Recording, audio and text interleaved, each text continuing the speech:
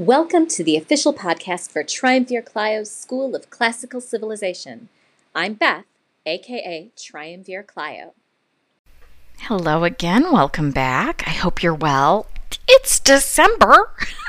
My daughter has been counting down the days until Christmas for a while now, and now it's actually the right month. Whatever you celebrate or don't celebrate this time of year, I hope that you are still safe and well and doing what you can to care for others.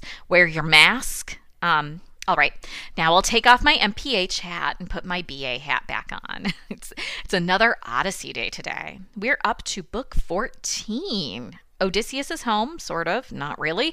If having reached Ithaca can be counted as being home, then he's home.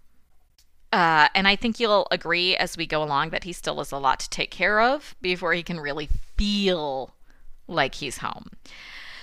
When we last left off, Athena had transformed Odysseus into an old beggar and then flown off to take care of Telemachus.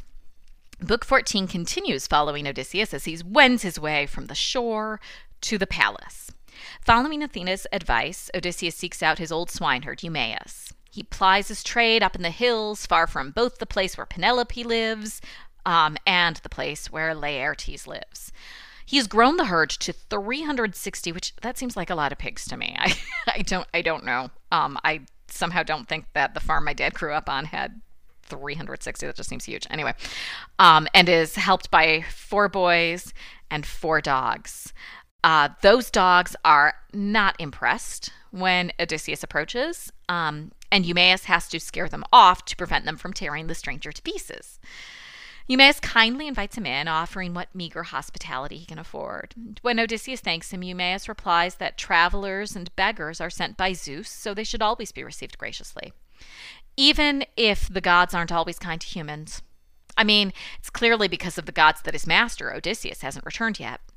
Eumaeus prepares a couple of pigs, barley, and wine, of course. As Odysseus eats, Eumaeus tells him what's been happening at the palace, how the suitors have overrun the place, and how they demand the best of his boars every single day. So it's really impressive that there are still 360 left. I'm just saying. I wonder how many there were before the suitors showed up. From Eumaeus' description, it's not exactly as though new animals are being raised faster than the suitors are eating them. I mean, they are literally eating away all of the supplies in Ithaca. Odysseus feigns ignorance and asks Eumaeus about this master who has gone missing. Eumaeus raves about how awesome Odysseus is and how much he misses him and mourns his loss. And Odysseus suggests that maybe he isn't dead. Eumaeus pats him on the head and says, "Oh, that's a sweet thought." But then he speaks of Telemachus and how he's turned into such a nice young man. Except, of course, he got it into his head to go to Pylos, and now the suitors are lying in wait to kill him. But there's no sense in dwelling on things one can't control. So Eumaeus moves the conversation to his guest.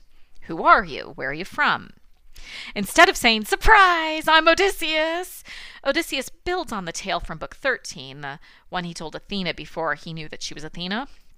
He's from Crete. His father was rich, but his mom was a slave. But his father treated him like a legitimate son. He loved fighting, so he chose to go off to war instead of settling at home. So when the option came to go to Troy, of course he went. But after he got home, he wasn't content, so he went to fight in Egypt, and it did not go well. But he begged the king for mercy, and the king helped him escape. So he decided to stay in Egypt for a year or 7.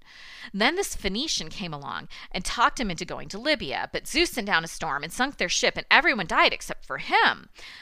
He floated for 9 days, and on the 10th he washed up on the shore of Thesprotia, where the king Phaedon took him in.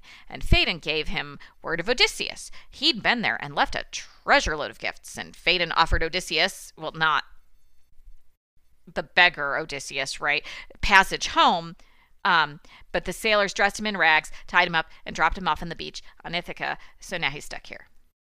Eumaeus says that he believes everything except for the Odysseus part. He's not so sure that part is true. It is clear that Odysseus died on his way home with no honor and no glory, because you don't die with honor and glory if you're killed in a shipwreck. But whatever. Whether or not this stranger speaks the truth, he's still a guest and protected by Zeus and deserves to be treated with respect. Odysseus accuses Eumaeus of being too suspicious. He proposes a bet. If Odysseus returns, then the swineherd can give the beggar new clothes and ship him off to Dulichion, which he always thought was kind of a nice place. But if Odysseus doesn't return, then the swineherd can hurl the beggar from the mountains. Eumaeus does not rise to this bait. He will not take a bet that includes the possibility of murder. They have supper, and if you guessed it was pork, you'd be right. After they cook and sacrifice and eat, they sit around the fire talking, and Odysseus starts complaining about the cold. He isn't really cold, but he wants to see what Eumaeus will do. He tells the story of one night in Troy when winter came on hard, and it was freezing. But he, the fake beggar, hadn't expected it to get so cold, so he was severely underdressed. So he nudged Odysseus, who, for the purposes of this story, is a different person, and commented on the cold, and Odysseus shushed him and then called out that he was worried about how far they are from the ships and someone should tell Agamemnon. And sure enough, someone jumped up and dropped his cloak before running off with the message. And Odysseus gave that cloak to the beggar. Eumaeus says it's a good story, but he has bad news. New clothes are in short supply. Everyone has one outfit, so no one has one to spare. But when Telemachus gets home, he'll make sure the beggar gets a new cloak, tunic, whatever he needs. But this is only mostly true. Eumaeus makes up a bed for Odysseus and covers him with his spare cloak. Odysseus goes to sleep, and the 4 boys go to sleep. But Eumaeus stays awake, keeping watch over his herd. And that is the end of Book 14.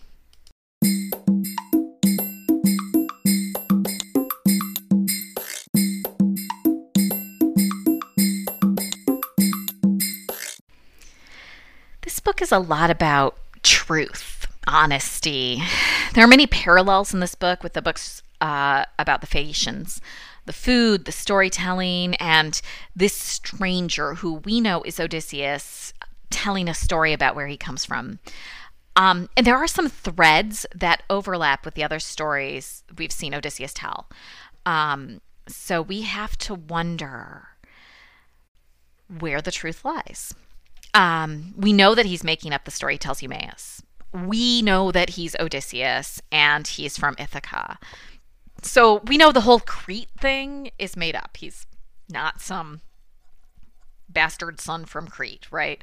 But what about the Egypt thing? And this is an interesting story that he chooses to tell because we've already heard Menelaus tell Telemachus about the 7 years he and Helen spent in Egypt on their way home from Troy. So what threads of truth do we see in the story Odysseus tells Eumaeus? And does that change what we might think of as truth in the story he tells the Phaeacians? And this bending of the truth we even see in Eumaeus. No one has an outfit to spare, but it turns out he does have an extra winter cloak to cover up the stranger. So we can see that there are not necessarily even little white lies, but there are just half-truths and untrue. I mean, what are straight up lies? What are just bending the facts that we see throughout this book? So what other things did Book 14 make you think of? How are you feeling about Odysseus these days? Pop over to the blog and share your thoughts. It's at triumvirclio.school.blog. The URL and maybe a link are in the show notes. On Monday, we will read Plautus's Truculentus. Talk to you then. You can join the discussion of this and everything covered in this podcast by following the link in my show notes. And if you're enjoying what you've heard so far, please consider supporting the show with a monthly donation of your choosing, just like public radio. And please also consider giving a 5-star review on your podcatcher of choice so that more people can discover the fun that is Triumvir Clio's School of Classical Civilization.